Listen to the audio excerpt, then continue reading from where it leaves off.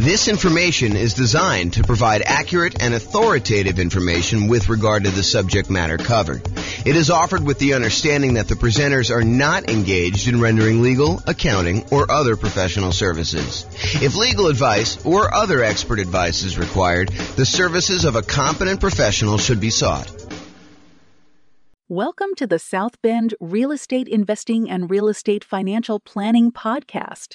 Learn all about investing in real estate in South Bend, Indiana, with combination of real estate financial planning and modeling with numbers specific to South Bend, plus syndicated, more generalized recordings of live and pre-recorded real estate investing classes, not all of them specific to South Bend. Be sure to stay tuned after the podcast for a message from our sponsors.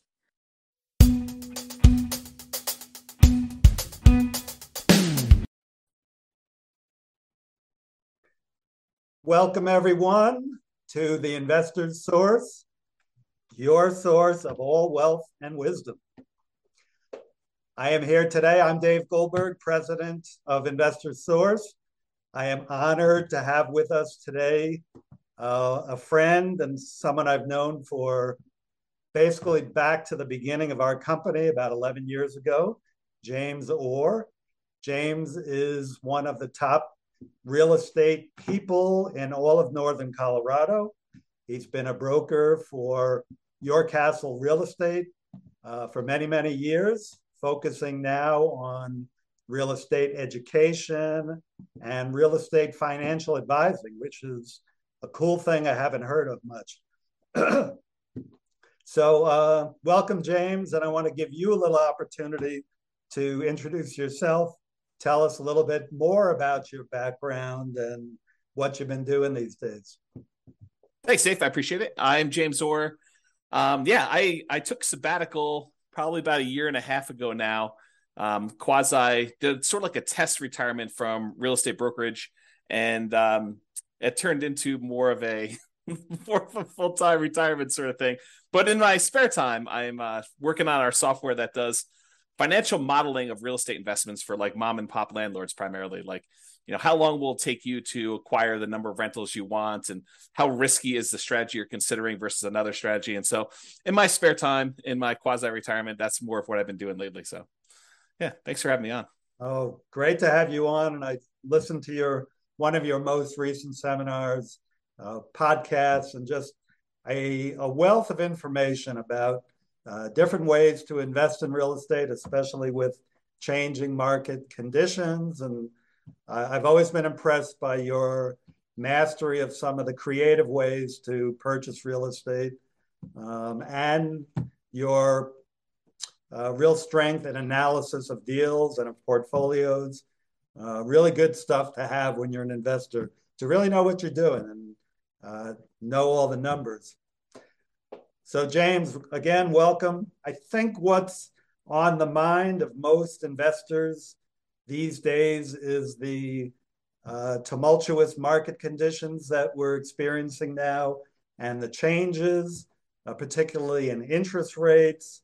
We got inflation, we got a stock market that is plunging, if you will, just never know what it's going to do.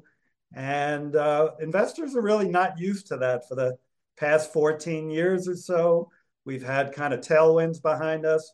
Conditions have been great. That's made our lending much easier, but now things have changed. So just want to see from your perspective as just someone in the know about how some of these things affect market conditions, what do you think is this going to mean for the real estate market? What's it meaning right now? And what do you see coming at us in the next year or two? Wow, where do I begin with that? How can I even start to do that? So the first thing I'll start with, I was thinking about this a little bit when you asked me to kind of be on and do the call. And so I went back and I did some research, and it turns out it was a good idea to do this research. So I went back and I looked through the 30-year mortgage interest rates going all the way back to 1970. And I wanted to find out, how crazy is it that we're seeing, at the time of this recording, probably around 7% interest rates, give or take a little bit if you're doing owner, occupier, investor. And I wanted to know, is this like really extreme, or is this like a still relatively low sort of interest rate? And so I went back and I looked, and what I did is I did a percentage of the time every month that was above this 7% threshold. And Dave, I just guess how much percentage wise over the last 50 years, I think it's 52 years or so now, how many over the last 52 years, what percentage of the time were we above 7% as an interest rate? Do you have a guess?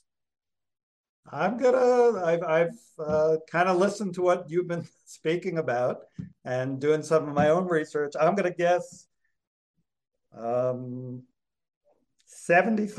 of the time, James. No, it's not quite that high. It's 58% of the time. Wow. Which is still, I think, a lot higher than most folks would imagine. They think, oh my gosh, we've been seeing 2%, 3%, 4%, 5% for the last, as you said, 14 years or so. I don't know if it's been quite that long. I think when I looked at my numbers, I guess it is 14 years. 2004, I think, is the last time approximately when we were at 7%. Of course, I'm doing this without charts in front of me. I should have had those up. But if you think about that, the last time we were at 7% was like 2004 or so. So these interest rates have been really, really low. It's been abnormally low.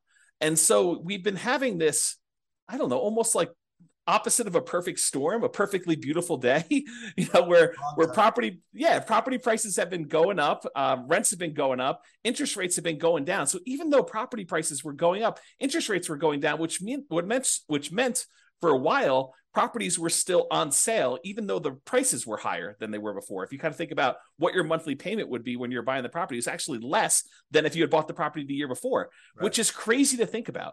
Right. And that's not normal, right? So I think now we're getting back to a more normal type of market, which I know people don't want to hear because they're like, oh, but when I was doing all my planning, I was thinking, oh, I'm going to buy a property this year and I'll save up enough so I'll be able to buy a property a year or 2 or 3 from now, and I'll be able to get this same 3 or 4% interest rate. And so when I do my out in the hot tub math of will I be able to retire by buying these rental properties here, I've been using 4% or 5% or wherever the number has been, and that turns out to not have been a good assumption. And I think right now we're seeing a market where demand is still really strong. The number of properties for sale is down, so we're seeing like a lowering of inventory. But there's enough demand in the market where we're still having buyers. It's not like it's gone away. And I think maybe the Fed will continue to raise rates in order to get this inflation under control, but it hasn't stopped everything completely. It's definitely slowed it down. It's not like it was. But the last, at least from the pandemic, and even before then, that is not normal. Like if you're trying to look at year-over-year numbers, a year-over-year comparison of, how much inventory we had compared to a year ago a year ago from now, or what interest rates were or anything like that, you should just throw all that away, because you're looking at all-time extremes on many fronts. All-time extremes for days on market, all-time extremes for low interest rates. And so you can't compare now to then and say, oh my gosh, the world is coming to an end because days on market is increased by 30%. Well, it increased by 30% from 25 days, which 25 days is crazy. I mean, a more normal market is 3 months to 6 months for a property to sell. So 90 days to 180 days. Right. So to think that, going from 25 days, now it's increased to, I'm looking at a chart. I happen to have this one up because it's just down there. I'm looking at this. We're probably at around 60 days or so for that. So even if it's doubled, that's still lower than normal. It's lower than what a typical market would say. So what was the question again, Dave? I'm off on these tangents here, but I want to make sure I answer your question directly. No, that's a good, that's kind of a good recap of a historical perspective that a lot of us are just not looking at. We're so used to, in these last few years, as you say, very unusual low interest rates, that when these rates have gone up, we think it's the end of the world, but it's actually approaching more normalcy. Yes. So the question was, with that, what is happening in the market right now? Is that causing, is it the end of the world? Is the market plunging? Is real estate, we'll get into this later, but should we all be abandoning our portfolios now and saying this is not going to work anymore? What are you seeing in the market? I don't think it's the end of the world. What I'm seeing in the market is inventory is down. Well, it's so the number of new listings is down, but we're not selling as many as quickly as we were before. So the inventory is actually increasing. And by the way, I think this is localized. So I'm talking primarily about Northern Colorado, although I think it does apply to a lot of other markets as well. But we're seeing overall fewer sellers wanting to sell. And I think that trend is going to continue. And here's why I think that trend is going to continue. If you think about all the sellers that bought properties and they locked in these ridiculously low, in retrospect, interest rates, I think the last interest rate I got was like 2.25 on a 30-year loan, which is insanely low. Now, the chance of me going out there and selling that property and losing my 2.25% interest rate is almost zero. It would take some type of extreme motivation for me to want to get rid of that interest rate, because it's almost like free money, right? If inflation is normally, I don't know, 2 to 3%, and your interest rate is 2.25, your actual interest rate is lower than what inflation is. So that's just crazy to think about. So you have all these folks that got, 2, 3, 4% interest rates, and now interest rates are at 7. So there's a significant financial penalty, a disincentive for them to go out and sell their property, go buy one that's presumably more expensive at a higher interest rate and take a double hit on that. So I think that's one of the reasons why we're seeing fewer sellers sell their properties on the market. We're seeing just a lack of new listings coming on. So I think that's one of the reasons why we're going to see that. And that I think will continue for a little while. And no one knows. Maybe the Fed chairman knows sort of what he's thinking, but I don't know. Like, no one really knows what they're going to do with interest rates. There's speculation that they're going to continue to raise rates if we see inflation still continue to be above where they're trying to get it at. And they've stated publicly that they want their interest rate to be around 2%, and it's been whatever it was, 8% or something crazy. So they need to go down quite a bit. And so one of the levers they kind of pull on in order to adjust inflation is they raise interest rates to try to slow down the economy. And that may hurt. I mean, that may really punish a lot of folks in the economy. We're seeing prices of things go out of control, which is what the inflation is measuring and how they're trying to get it under control. But they're really trying to push those rates up in order to get inflation under control and get the economy there. But that may slow down things quite a bit. So all the buyers that were struggling, affordability is at like all-time lows. We're seeing prices go up really, really high over the last few years. And now with a combination of those and the really high interest rates, affordability, which is a measure of both those things, it's basically how affordable is a property based on the current price and the current interest rates that they can get on those. So affordability is like way, way down. And so you have a lot of folks that are priced out of buying houses, and they're really struggling to do that. So you take a big pool of the market that you used to have there, and you kind of pull that aside. Now, one of the things that is helping us is, unlike the 2007, 2008 sort of period where it was really, really easy, the availability of financing was at like all-time highs. We were trying to like encourage the economy by allowing almost anybody who wanted to get a mortgage to get a mortgage. So that was way up. It has not gone up. So this is very different than 2007, 2008. The availability of mortgages is really, really low right now, a very safe place to be for making loans. But I don't know, you've got these kind of factors of sellers not wanting to sell, so fewer properties available for sale, but you still have some demand for people who want to go buy properties, except they're kind of forced to do it at these high prices and these really high interest rates, which hurts a little bit to be able to do that. I don't think you're going to see a lot of motivated sellers, at least in the short term. And one of the reasons why I think that is you've got all these folks that they bought 1 year, 2 year, 3 years ago, and property prices have gone up 5, 10, 15, 20% in that really short amount of time. So even if they're motivated, they could go out and sell their property with a real estate agent and be out of it without having to be upside down or any type of really crazy motivation. So I don't think we're going to see a lot of motivated sellers in the short term, at least. That may change. I mean, who knows? Do I think prices are going to go down? Maybe. I mean, is it unreasonable that if you've had a roller coaster going up like really, really fast and gaining 5, 10, 15, 20, 25% in value over the last few years, that it kind of overshoots a little bit and then kind of has to come back down a little bit? Yeah. Do I think they're going to go down really, really low? No. And I think part of the reason why is inflation. If you think about what it costs to build a house, all the materials that go into it, the plywood, the sinks, the light fixtures, the windows, all those have significantly gone up in cost. And so there's a semi-hard floor as to how low prices can go based on what it costs to rebuild that property. And so I think we're going to see prices.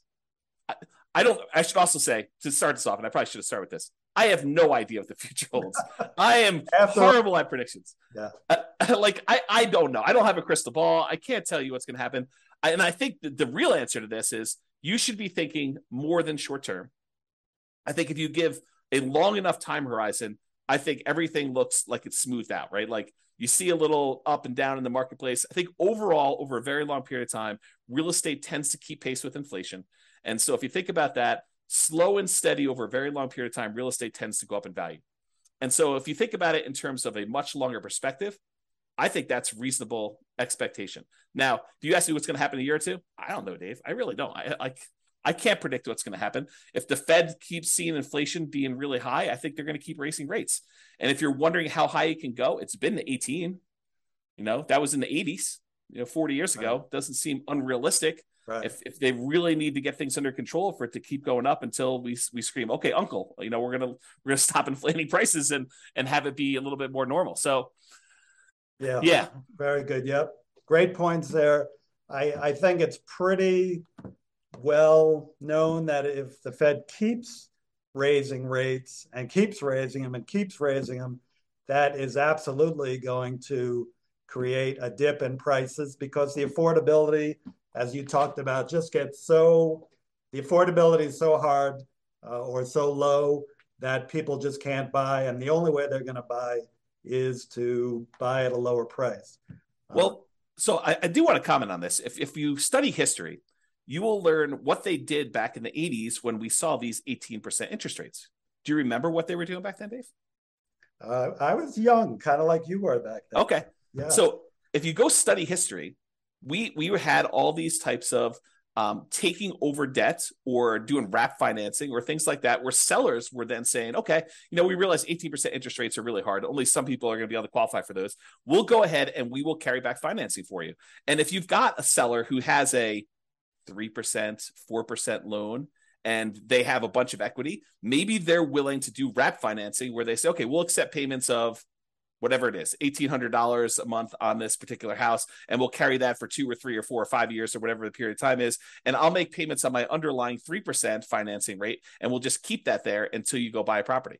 And so I think there are solutions to that, which may, help slow down stuff. This is like the tools that come out in your toolbox. When the market got really, really hot and we saw these multiple offers, real estate agents switched to having certain types of tools we use in these extremely hot multiple offer type markets. And those are going away. I mean, they're not completely gone. We still see occasionally multiple offers, but they're not as prevalent as they were a year ago or 2 years ago. But now maybe we're switching over to this wrap financing, loan assumption. You find an FHA loan if you're an owner occupant, you want to buy a property, move in there, live there for a year, and then convert it to a rental. Strategy like that where you kind of go do that. I mean, you can go take over existing FHA financing at the old 3.5%, 4% loans. And so I think there's enough of those out there that's an opportunity for some investors, depending on what stage of their career they're in. Yeah, I'm glad you brought that up because I know that's one of your specialties. As I mentioned, the creative financing. I think in the last number of years, the market has been so hot that sellers have had the hammer, and buyers with some of the creative ideas you're talking about, assuming mortgages, wrap financing, lease options. I don't know if you mentioned that yet, but I know you would. They just haven't been as much in demand because, again, sellers have had the hammer, and those are really more buyer tools. But now with rising interest rates and the other market forces, we're coming to more of a balanced market between buyers and sellers, where some of these tools used by buyers can come into play. So it's great to hear about those. That kind of leads to the question of, so let's make the assumption rates are going to continue to rise. Yeah. Does that mean do you think the real estate market is going to die then, or is there still opportunity for investors out there, starting with some of those tools that you mentioned, and maybe you can get a little deeper into some of those too? Yeah, I do think there's less opportunity. I don't think the real estate market is dead. Historically, before the last really hot market, whatever that's been, depending on how you measure it. But historically, real estate investors have added liquidity to the marketplace. So if you think about a seller that has had a hard time selling, it's typically the real estate investor that comes in, solves whatever problem that particular seller is facing, whether it's the property needs repairs before they can actually sell it retail and get a loan from a traditional retail buyer, or they need to sell very, very quickly, and so there's not enough time for them to do it. But like all the problems the seller has typically had, historically, what a real estate investor has done is they've come in and they've added liquidity to the marketplace and solutions to those particular problems. So we've had a period of time where almost any property that a seller wanted to sell, whether it needed work or they needed to sell quickly, they could put it on the market and have 10 offers within, 30 days, and so there's been less of a need for a real estate investor to come in when sellers had other solutions. And I think we're heading back to a period where some sellers, not all, but a increasing percentage of sellers, and it's a relatively small percentage, but an increasing small percentage of sellers are going to need those solutions again. And now the other thing that's kind of interesting is we as individual mom and pop, real estate investors are not the only people in this space anymore. There are large companies that are doing these iBuyer programs where they'll come in and they're advertising very heavily, and they'll come in and they'll buy a property and they'll immediately put it on the market and resell it or something like that. But I do think that there is room for mom and pops to come in and offer niche solutions, especially in markets where these iBuyer type companies are not in. So I think, yes, in the more traditional sense, all these creative solutions and trying to buy properties at a deep discount where they need to come in and do work and they have enough room in there to hold the property for 3 or 6 months or whatever it is in order to get the property sold, and opportunities to use money like yours in order to be able to go buy and fix and flip properties. I think those solutions are still available, and all the creative ones are available as well. And then I think the like meat of the market, because I think just looking at the numbers, there are more mom and pop landlords, people that are buying properties for long-term rental, than there are people doing fix and flips. I think the numbers are skewed more toward buy and hold. And you could correct me if I'm wrong on that, but that's my gut feeling in the marketplace. Is just number of transactions that happen based on one or another. So the question that becomes, are mom and pop landlords, people that are buying properties to rent out, are they have an opportunity in our upcoming market if interest rates stay where they are? And I think yes, but there's a whole bunch of caveats to that. Number one is you have to look at the investment more than just cash flow. There's a school of thought. There's a large group of people out there that believe that cash flow is everything, and that you don't buy a property unless it has cash flow. And that's the only reason you buy a rental property. And you can make almost any property cash flow if you put enough down. So like if you came in here and you put 20% down in our marketplace and you tried to buy a rental property with our current prices and our current interest rates and our current rents, most of those properties with 20% down are going to be negative cash flow. They're going to be negative cash flow even if you take into account the tax benefits of depreciation. So when you look at those two, they're going to be negative. But if you increase the amount you have down, if you go from 20% to 25% to 30%, 35%, eventually, even if you get to full 100% down, you buy the property all cash, you then get cap rate. Cap rate is the net operating income divided by the purchase price, which is the amount of cash on cash return you're getting on a property that's free and clear. And so if you think about that, the more you put down, the closer you get to cap rate. Right. So your cash on cash, you put 20% down, maybe negative, and maybe, negative 10% cash on cash. You put 25% down and maybe negative 5% cash on cash. You put 30% down and maybe 0% cash on cash. You're break even. Put more than that down. Now it's sort of like, whatever it is, 2% cash on cash. Eventually, if you put 100% down, it gets to what cap rate is. And cap rate on a property might be, 4, 5, 6, 7, 8, 9%, depending on what market and what type of property you're buying, somewhere in that ballpark. So I think you need to look at the overall return you're seeing on that investment. And that would include a speculative guess as to how much appreciation you might get. I think you need to look at that and say, my best guess is over the long term, I'll see about 3% a year on a property, just kind of guessing there. You have to look at what amount you're paying down on the loan if you got financing. So your debt pay down portion of it, that tax benefit of depreciation, and the cash flow you're seeing on the property. And if you add all four of those together, and technically you're supposed to include the return you're getting on the reserves you set aside for owning a rental property.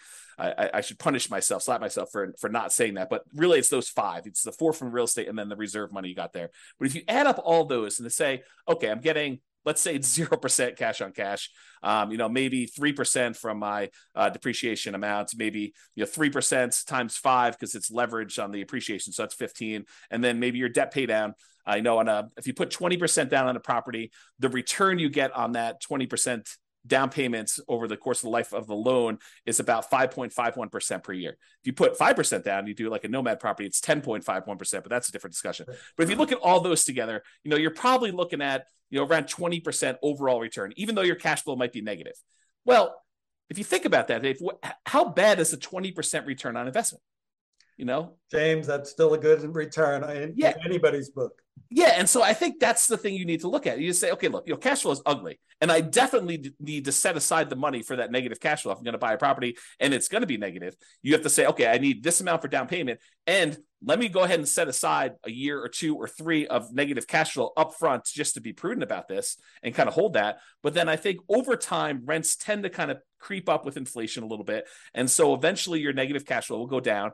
And maybe a year, 2, 3, 4, 5 years from now, you'll have break-even cash flow or positive cash flow, and then the investment characteristics look different. But even during that time when you have negative cash flow, the overall return is probably pushing 20%. And you have to run the numbers to find out what this means.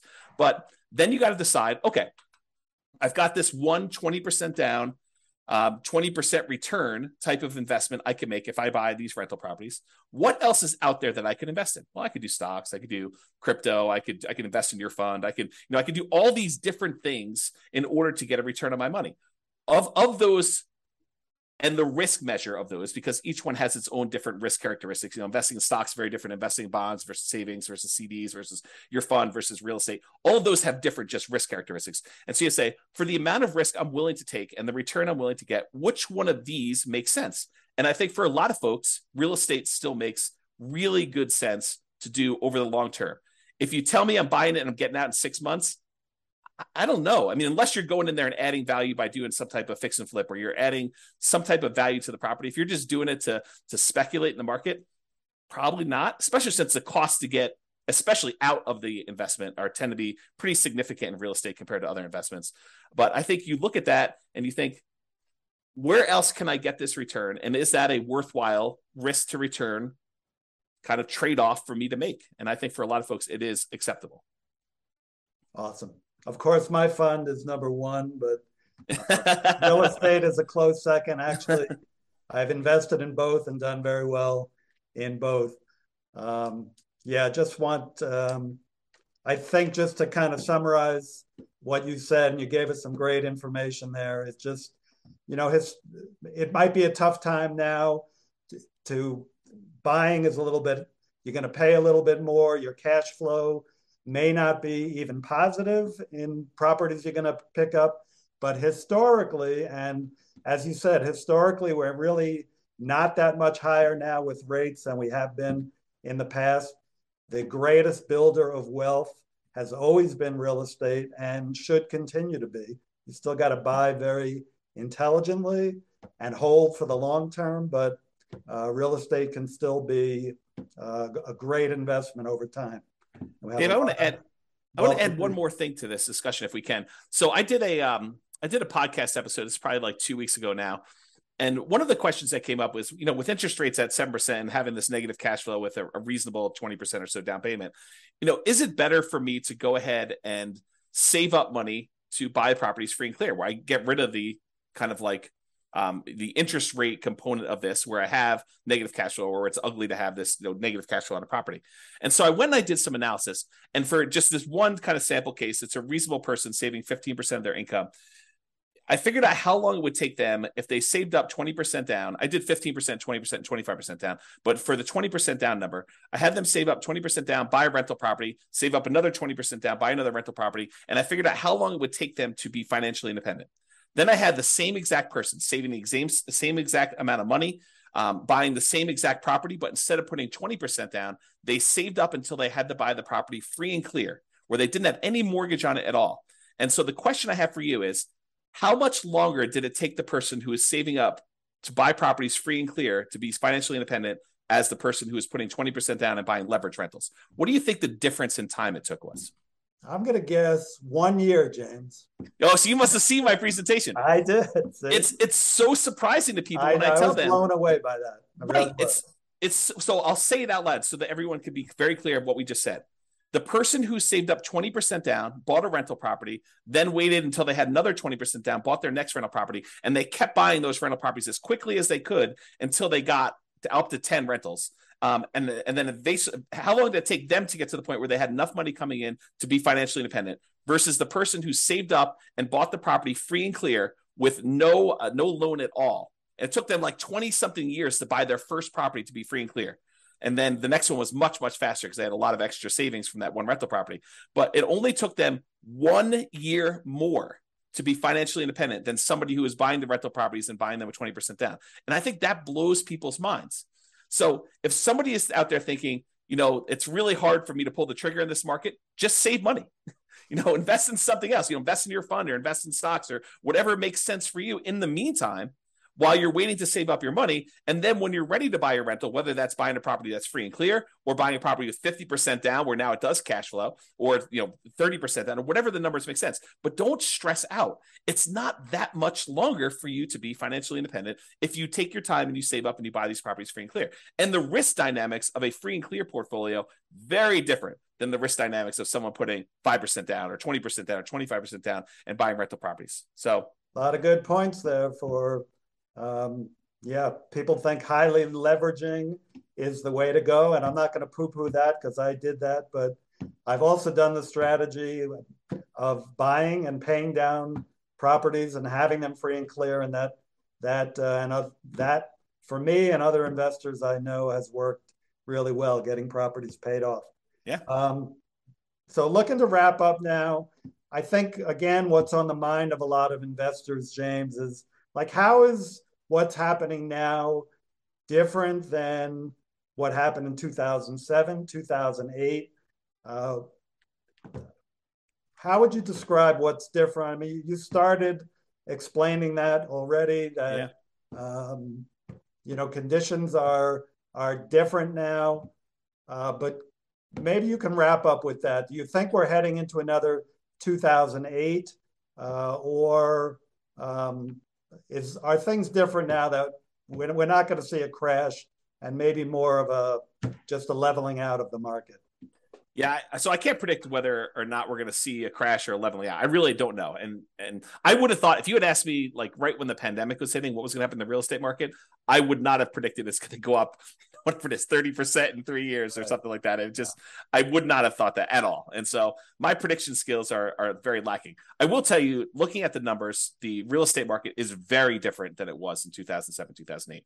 So the number one thing I could think of off the top of my head is the availability of credit to people with questionable credit scores is very different. Like, we were giving loans to almost anybody who wanted a loan at that point. And we were giving a lot of them, nothing down or, 3%, 5% down loans to people that probably shouldn't have been getting loans at all. And then on the back end of this, we were basically packaging those up, calling them A+ type of loan products and selling them, securitizing them on the market, which was another issue altogether, because then we had all those fail and it kind of compounded. Derivatives and things like that. Yeah. And so I think that's very different than we saw before. I don't remember seeing us have this massive of a run up leading into 2007, 2008. And we have here. So a lot of the folks that bought a property, even 2 or 3 years ago, they've got a huge cushion of equity. In fact, if you look at how much equity we have now in our properties as a whole, like this, the whole country, I think we're at all-time highs. I think the amount of equity we have sitting in our properties right now is at all-time highs, which was not how we were in 2007, 2008.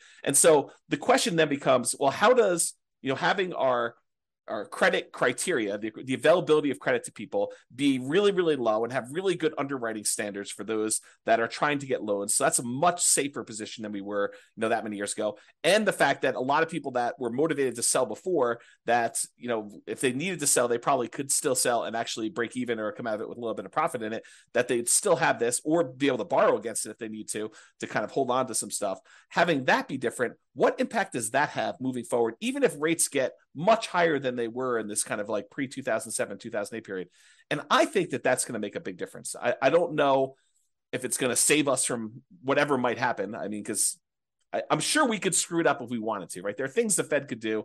There are things that we could do as a group to kind of make this go ugly. But I think overall, it's very different than it was in 2007, 2008. And my best guess is that even if we do see a softening or slowing down of appreciation rates or giving a little bit back, I don't think we're going to see a massive kind of decline in the market like we did then. But who knows? I really don't. Thank you. Yeah, just to add to that, from a lender point of view, as you said, the availability of credit is not as great. The underwriting standards, there are no doc loans. Maybe some are doing those, but those are not really part of the picture anymore.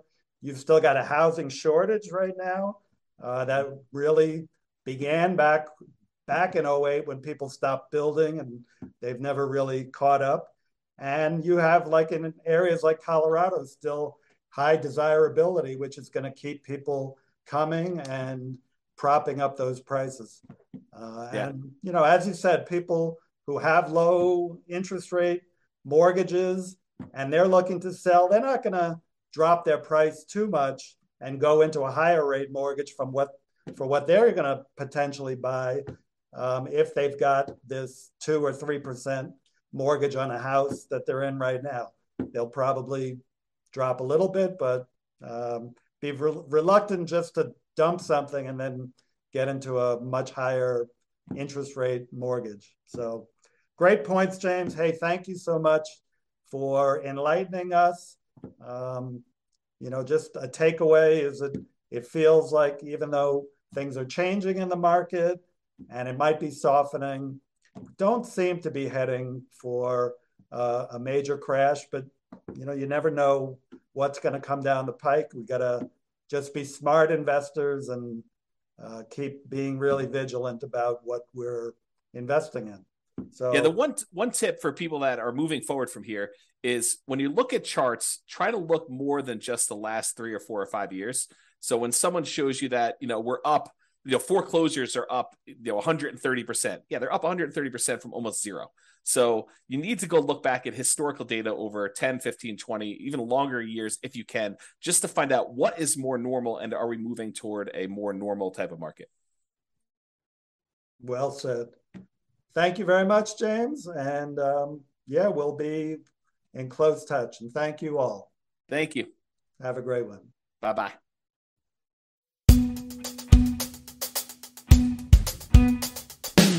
With home prices up, mortgage interest rates up, and rents up but not quite enough to counteract the higher prices and interest rates, cash flow on rental properties in South Bend is harder than ever.